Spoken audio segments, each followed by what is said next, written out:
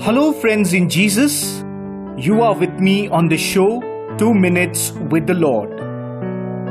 Some Pharisees and some Herodians came to trap Jesus with a question on taxes.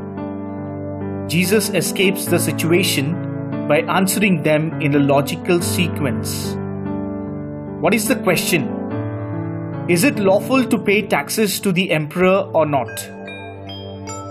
If Jesus affirms the Roman taxes, he will cause panic and chaos among his followers who are tired of Roman monarchy.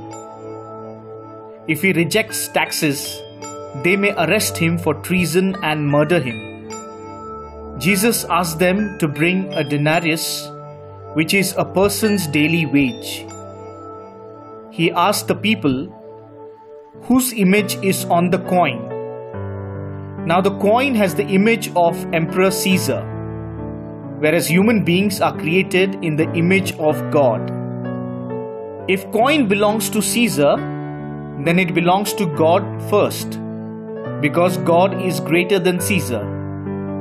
All human beings are subject to God's authority, who is so powerful and supreme. Jesus does not deny tax, nor does he deny God. His answer is simple. Give to Caesar what belongs to him, and give to God what belongs to God. Jesus demands faithfulness in all of us. As a citizen of the country, we have to follow the law and abide by the rules. As a child of God, we have to pray, worship, and follow God's will in our life. I may be faithful in paying taxes to the country, but am I repaying what is due to God? We are created in the image of God. Let us show our love, care, and affection to our own family and friends. When we invest in love of our neighbor and care for them, we get great returns.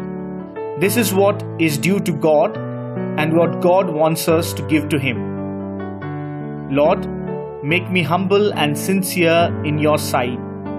Amen.